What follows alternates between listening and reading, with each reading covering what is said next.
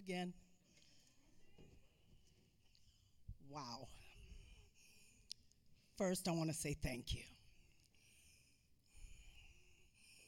Thank you to my Lord and Savior Jesus Christ. But I also want to thank you all. It was particularly important to me to be commissioned by Gate City Vineyard. And I am humbled and I am grateful. So thank you. Before I begin the sermon, I want to introduce you all to my family. And yes, y'all have to stand. So I'm going to start with my daddy, Bill Harris.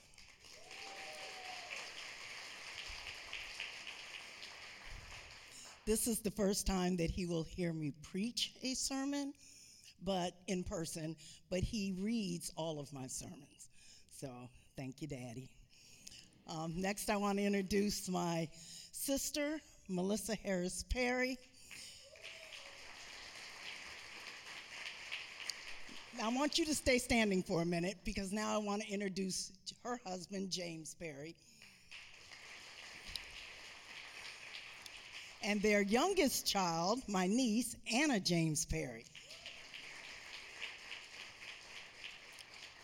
And I really just want to take a moment to say that I know that we are family, but you all have been there for me through everything, good and bad. And I am so grateful that we are family, but also that we are friends. Thank you. And finally, most of you have seen, if not met, my youngest child, Nathia Elise. I call her my ride or die. I love you, honey, and I'm so glad you're here. Thank you.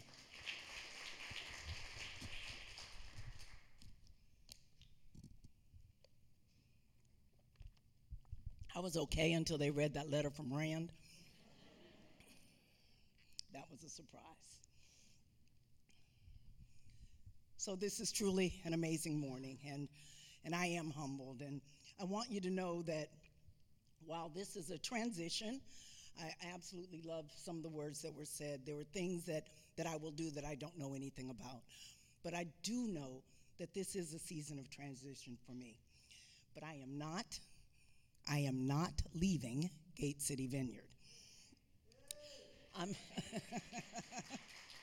You're stuck with me. I am transitioning my focus, if you will.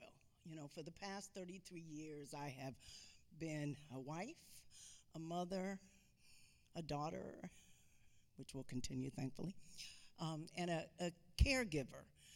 And my focus has been mostly on others, and I've been blessed. Do not get me wrong. I have been blessed in all of that.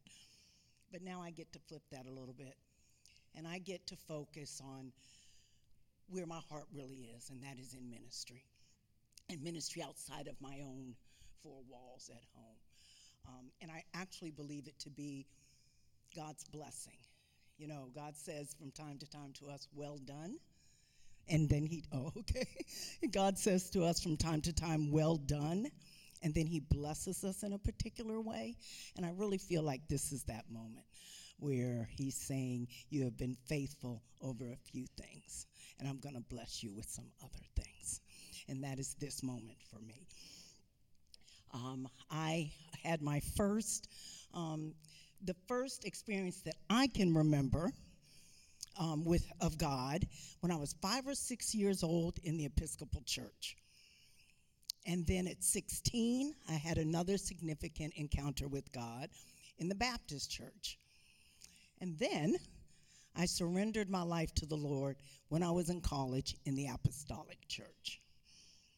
And this month marks my 19th year in the Vineyard. And I am truly excited and amazed at all that God has done and really looking forward to what he will do. Again, I will continue to serve here. I am praying to go back to foreign missions. I'm open to where God calls me, any place in the world, but that is my heart. And I want you all to know how truly grateful I am this morning. So let us pray.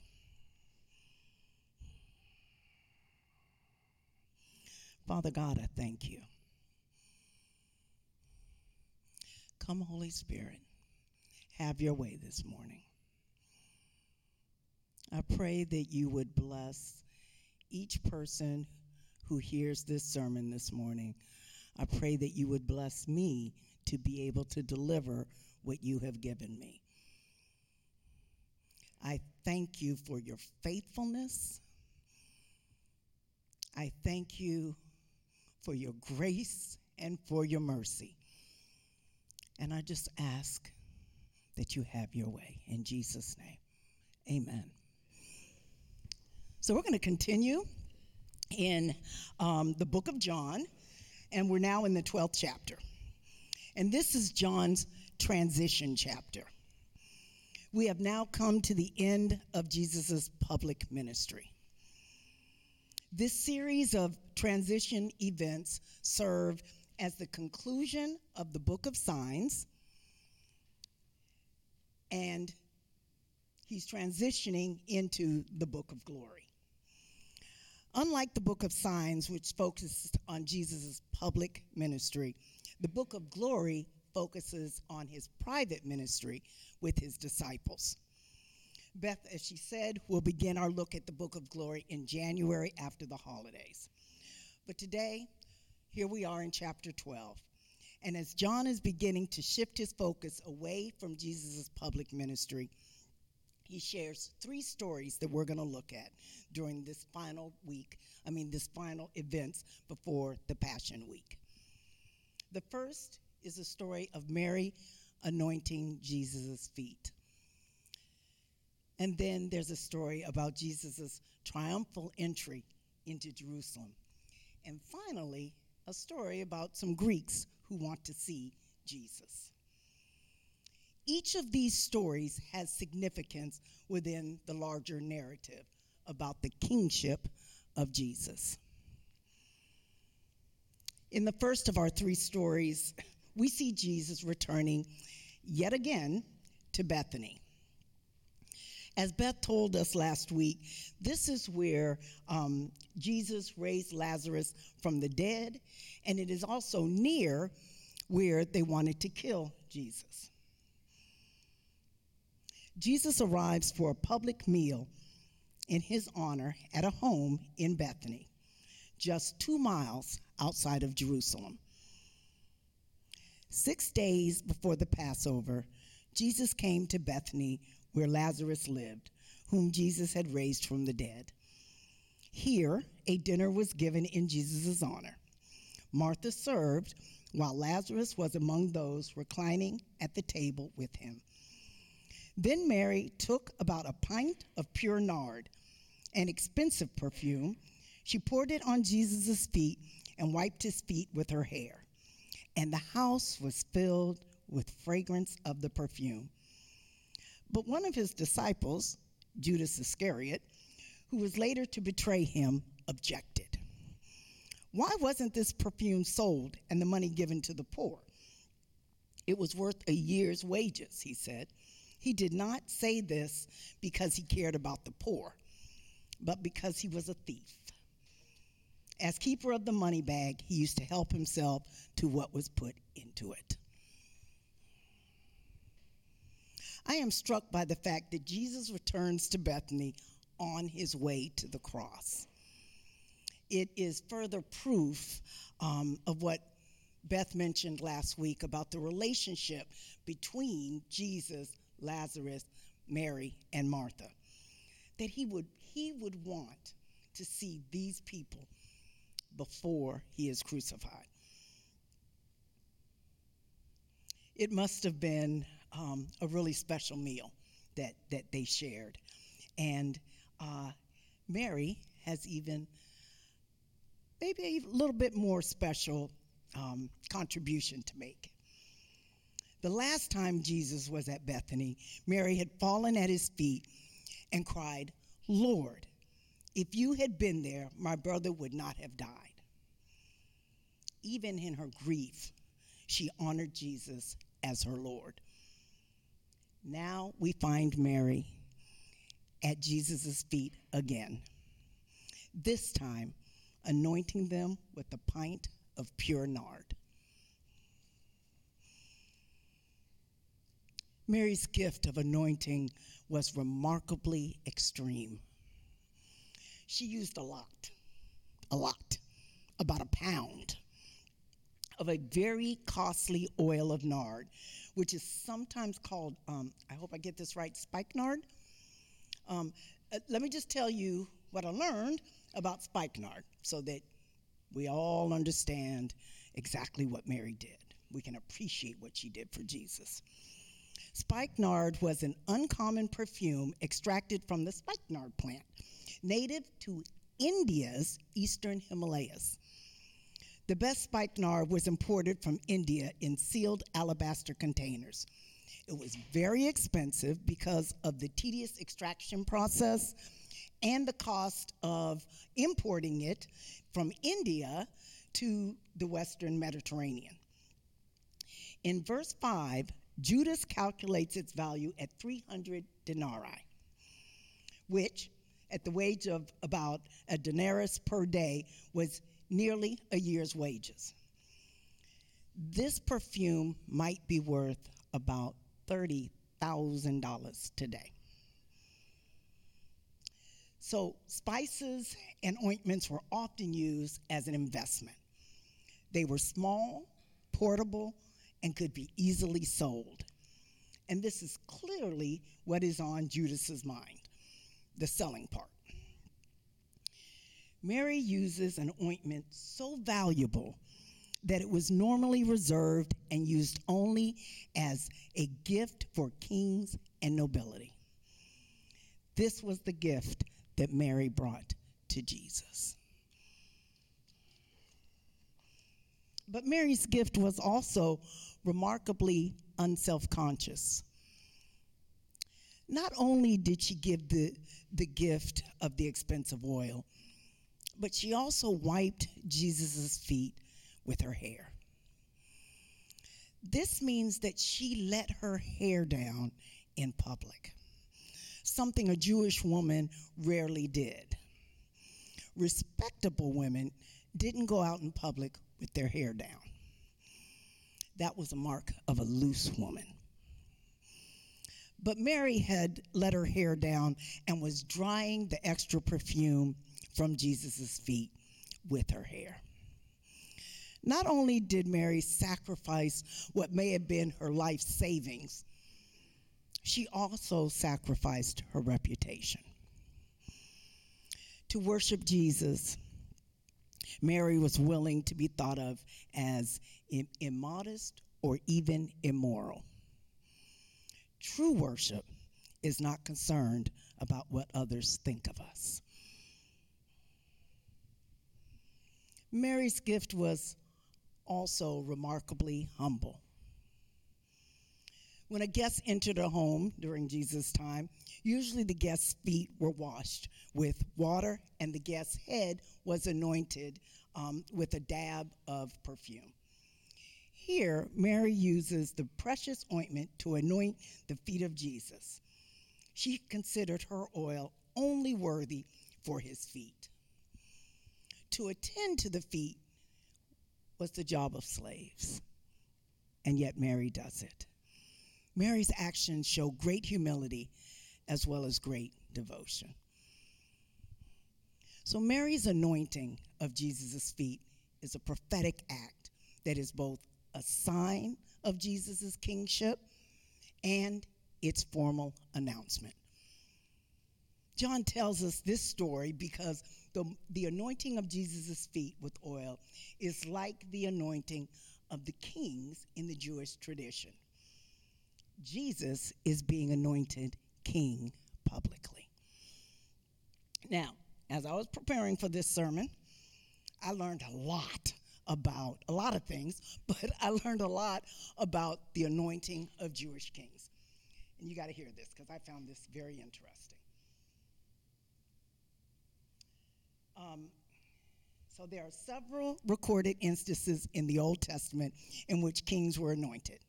Samuel the prophet anointed both Saul and David, and Zadok the priest anointed Solomon.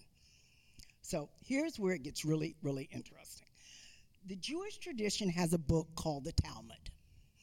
The Talmud is the collection of oral traditions called Mishnah with commentary called Gemara. And the Babylonian Talmud is the authoritative version that continues to guide and inform Orthodox and conservative Jewish religion today. They still use the Talmud in Orthodox and conservative Jewish tradition. The Talmud explains that whereas all high priests were anointed, a king was only anointed if he began a new dynasty or if there was some controversy surrounding his appointment. So no, not all kings were anointed. Some controversy or instability existed at the time that each of the kings that I named above were anointed. When Saul was anointed, he was the first king of the Jewish people, a new dynasty. When David was anointed, Saul was still reigning, so a little controversial. And when Solomon was anointed, it was because his brother, Adonijah, challenged him for the throne. Again, a bit controversial. Jesus is anointed king in the midst of great controversy, and we know that he ushers in a new dynasty. A new kind of kingdom has come with a new king. Hallelujah. John's next story paints a picture of the anointed king's arrival. Most of us are familiar with the story of Jesus' triumphal entry into Jerusalem. We hear it most Palm Sundays. The next day, the great crowd that had come for the festival heard that Jesus was on his way to Jerusalem. They took palm branches and went out to meet him, shouting, "Hosanna! Blessed is he who comes in the name of the Lord. Blessed is the King of Israel." Jesus found a young donkey and sat on it, as it is written, "Do not be afraid, daughter Zion. See, your king is coming, seated on a donkey's colt." They took palm branches and went out to meet him, shouting, "Hosanna! Blessed is he who comes in the name of the Lord. Blessed is the King of Israel." So this event takes place the day after Jesus is anointed by Mary. As Jesus travels towards Jerusalem, the crowd grows. It's the Passover, people are traveling there. And people begin to wave palm branches and to shout. Now, I always thought that the waving of palm branches originated here on what we now call Palm Sunday. But I found a really interesting explanation of the waving of the palm branches in the Africa Bible commentary. Here's what it says. The fact that they carried palm branches as they celebrated his arrival was significant. For there were only two contexts within which the Jews carried palm branches. At the Feast of Tabernacles, which you can find in Leviticus 23, and at the celebration of the rededication of the temple in 164 BC. Ever since that time, the palm seems to have been a symbol of Judea, equivalent to a national flag. It seems likely that the people were thinking of the events in 164 BC when the Maccabees' victory over the Syrians had been celebrated by waving branches of palm trees. Jesus was being welcomed as another liberator, one who would free them from the Romans, or so they thought. So the people greeted Jesus with palms and with shouts of Hosanna, which means save us, we beseech you, or give us victory now. The crowd also shouted, "Blessed is he who comes in the name of the Lord." They were acknowledging what Jesus had been saying all along. He was sent from the Father. Their final cry, "Blessed is the King of Israel," shows that they thought that Jesus' mission was to rule Israel, and that his immediate task was to win victory from the Romans. They were ready to follow him into battle. But Jesus rides into Jerusalem on a donkey, not on a white war horse. Jesus' riding into Jerusalem on a young donkey has profound messianic significance as the fulfillment of prophecy.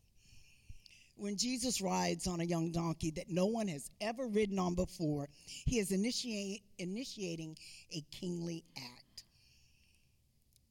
He is revealing openly that he is the Messiah. He is greeted with fanfare, but he is also importantly, again, not on a horse, but on a lowly donkey. The animal symbolizes both humility and peace. Jesus found a young donkey and sat upon it. As it is written, "Do not be afraid, O daughter of Zion. See, your king is coming, seated on a donkey's colt." At first, his disciples did not understand all this. Only after Jesus was glorified did they realize that these things had been written about him, and that they had done these things to him. What the disciples realized had been written about Jesus and had been done to him is found in Zechariah 9. And I've got Zechariah 9:10. And the prophet says, "Rejoice greatly, O daughter of Zion. Shout, daughter of Jerusalem. See, your king comes to you, righteous and having salvation, gentle and riding on a donkey, and on a colt, the foal of a donkey. I will take away the chariots from Ephraim, and the war horses from Jerusalem, and the battle bow will be broken. He will proclaim peace to the nations. His rule will extend from sea to sea, and from the river to the ends of the earth." Jesus very intentionally acts out the fulfillment of Zechariah 9:9 and declares his humble, gentle kingship. It is interesting to me that in Zechariah's prophecy, the gentle king who comes into Jerusalem riding a young donkey is the same king who will defeat chariots at war. And that same king will bring peace to all of the nations. John picks this up again in one of the final scenes in the book of Revelation. A picture of the conquering Christ riding a white war horse is found in Revelation 19. But today, Jesus rides a donkey in humility with the hope of peace. This reminds me of the tension that we live in as Christians, the now and the not yet.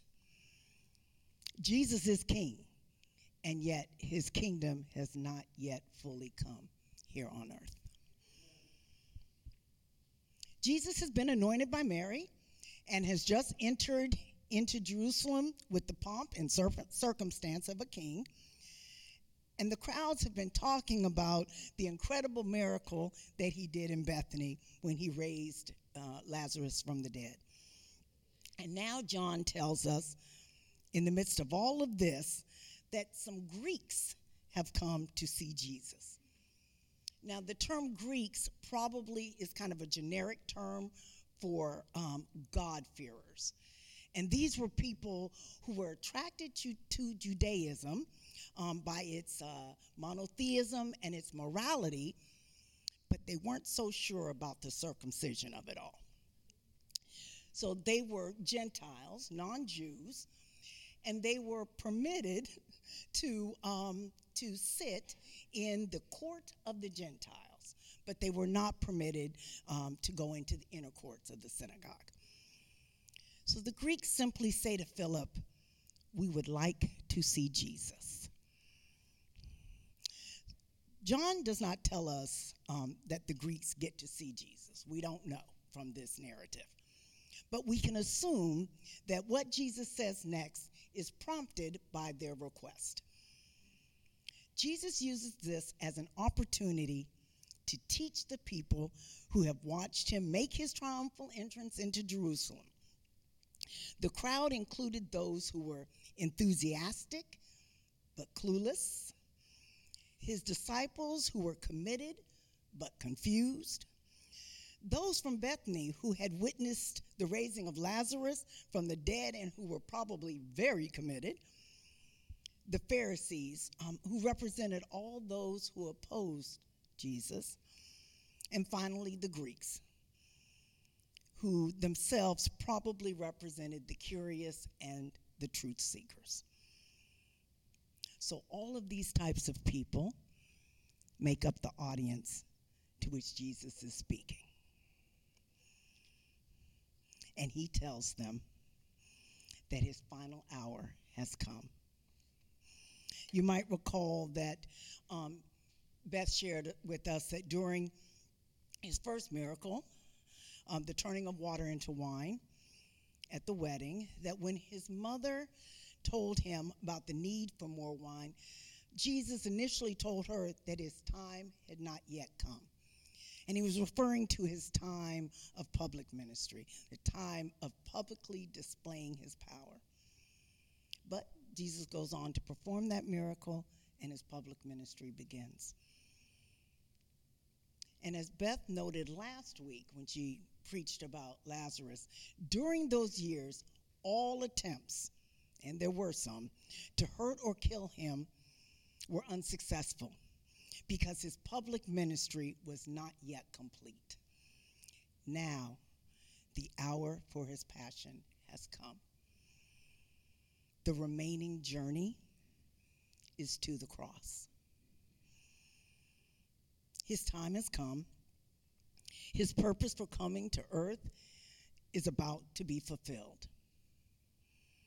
Now, while most people agreed that Jesus was indeed a king, they did not understand how he would rule. Most were thinking that he would be a major political and military figure, but they were wrong. Jesus himself begins to tell them the type of king he would be. Verily, very truly, I tell you, unless a kernel of wheat falls to the ground and dies, it remains only a single seed. But if it dies, it produces many seeds. Anyone who loves their life will lose it, while anyone who hates their life in this world will keep it for eternal life. Whoever serves me must follow me, and where I am, my servant also will be. My Father will honor the one who serves me. In verses 24 through 26, Jesus makes three statements that have a common message about how Jesus, the King, is prepared to do everything needed in order to be king of our lives.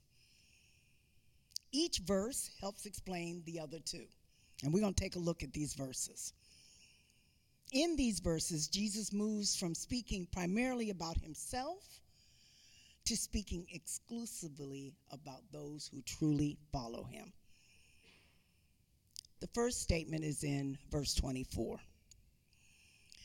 I tell you the truth, unless a kernel of wheat falls to the ground and dies, it remains only a single seed. But if it dies, it produces many seeds. Knowing that he is on his way to die on the cross, Jesus is talking about himself here. He is that kernel of wheat. He will fall to the ground and die. through his death, his life will be multiplied.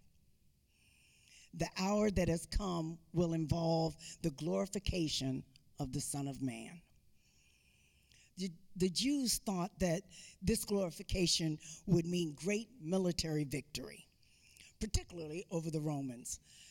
But Jesus knew that his glorification, or recognition of his kingship, would come through death. And he used the illustration of a grain of wheat to explain this. No matter how healthy that grain is, its glory lies in its death.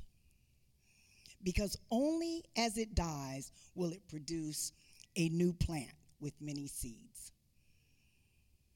If Christ does not die, there will be no Christ-like people. And to elaborate on this, Jesus makes another statement in verse 25. The man who loves his life will lose it, while the man who hates his life in this world will keep it for eternal life. At this point, we might wonder, well, now who is Jesus talking about or talking to? Is he still talking about himself, or is he now talking about us? I think it's probably both. This statement uses a paradox or hyperbole to make a point, to drive a point home.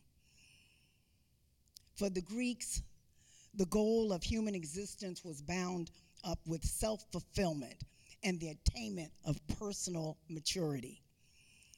Following Christ, however, involves sacrifice. Sacrifice of oneself and one's own interests.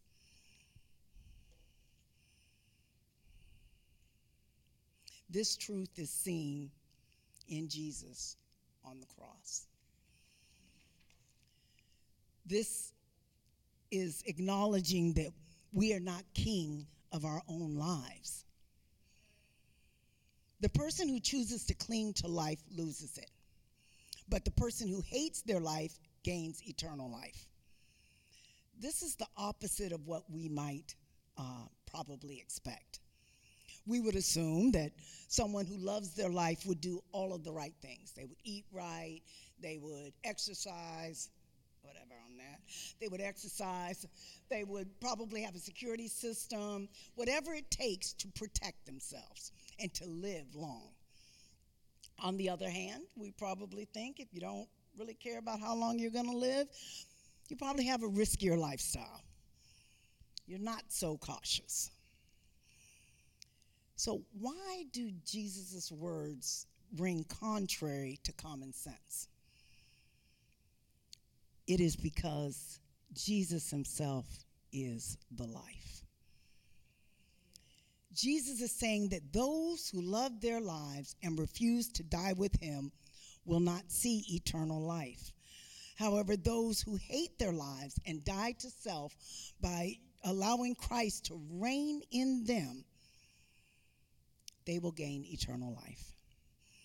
The abundant life God has for us involves us dying to self and putting Jesus on the throne of our lives. Then we will see the kind of fruitful plan he grows in our lives from the seed of our sacrificial faith. In the third and final of our stories or illustrations that Jesus shares, he is now primarily speaking of his audience. His own life illustrates the truth of what he is sharing, but Jesus is making his appeal to anyone who will listen. Whoever serves me must follow me, and where I am, my servant also will be. My Father will honor the one who serves me. Again, we see a demand with a promise. Like the requirement that the seed must die to multiply, and like the love for this world that must take a backseat to our love for Christ, now Jesus is illustrating what all of this looks like. and it looks like obedience. Obedient service to a king who deserves it. This teaching adheres closely with the teaching, the teacher-disciple relationships of first century Palestine. Being a disciple required personal attachment to the teacher because the disciple learned not just from the teacher's words, but also from watching the teacher's actions. A disciple of Jesus is someone with a servant's heart. So, how do we describe someone who has a servant's heart? How do we recognize that? The text tells us that a true servant with a servant's heart has discovered the joy of having died to his own selfish ambitions and given himself to the desires of his master. Now, I want us to return for just a moment to verse 2. I don't have this on the slide because anybody who has either preached or prepared a text to be given knows you go over it and over and over it. And here's what the Holy Spirit gave me. So there's no slide for this. Let us go back to verse 2 for a minute. I'm going to read it. John tucks a detail in there that might seem irrelevant until now. So here's a dinner. Here, a dinner was given in Jesus' honor. Martha served, while Lazarus was among those reclining at the table with him. Martha served. So, is it possible that this is Martha's sacrifice? She wanted to be at the table listening. She wanted to be at the feet of Jesus with Mary. But she knew that that dinner doesn't happen if somebody doesn't serve it. Y'all cut Martha a break.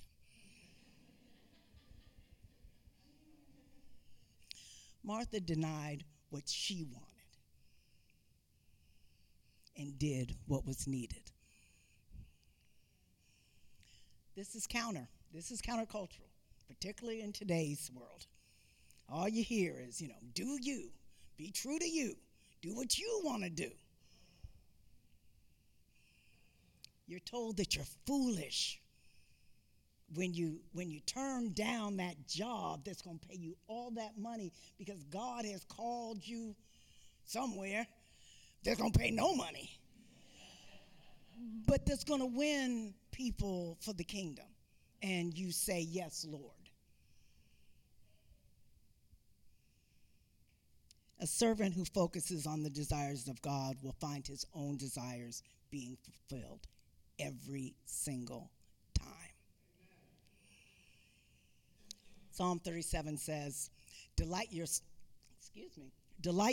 in the Lord, and he will give you the desires of your heart. You can't beat serving God. So I'm going to ask the worship team and the prayer teams to get in place as we land this plane, as they say.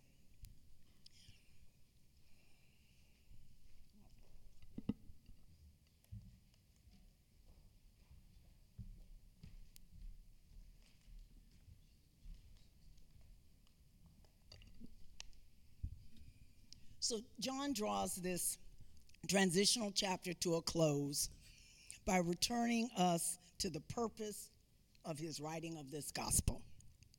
In verse 38, he says, even after Jesus had performed so many signs in their presence, they still would not believe in him. So here we are with a concluding declaration and invitation. Jesus came the first time, and he is coming again. And he is coming as King of Kings and Lord of Lords. Until he comes, there's a time of amnesty and forgiveness and patience. He still rides a donkey, y'all, and not that white war horse. He is ready to save all who receive him as Savior and King. So now each of us has a choice, a moment to decide. Is he king or is he not? If you have not given your life to the Lord, now is the time.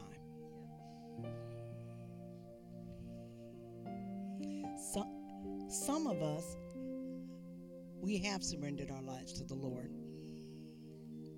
but we haven't made him king of our lives.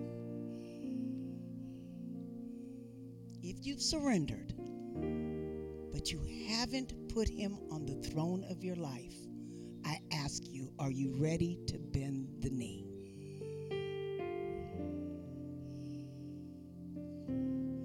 We have people here to pray for you.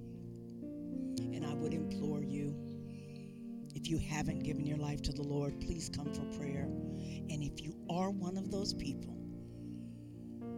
who has given their life to the Lord, and you are doing things for him, and you love him, but you know that you have not seated him as king of your life, please don't walk out of here today without getting prayer.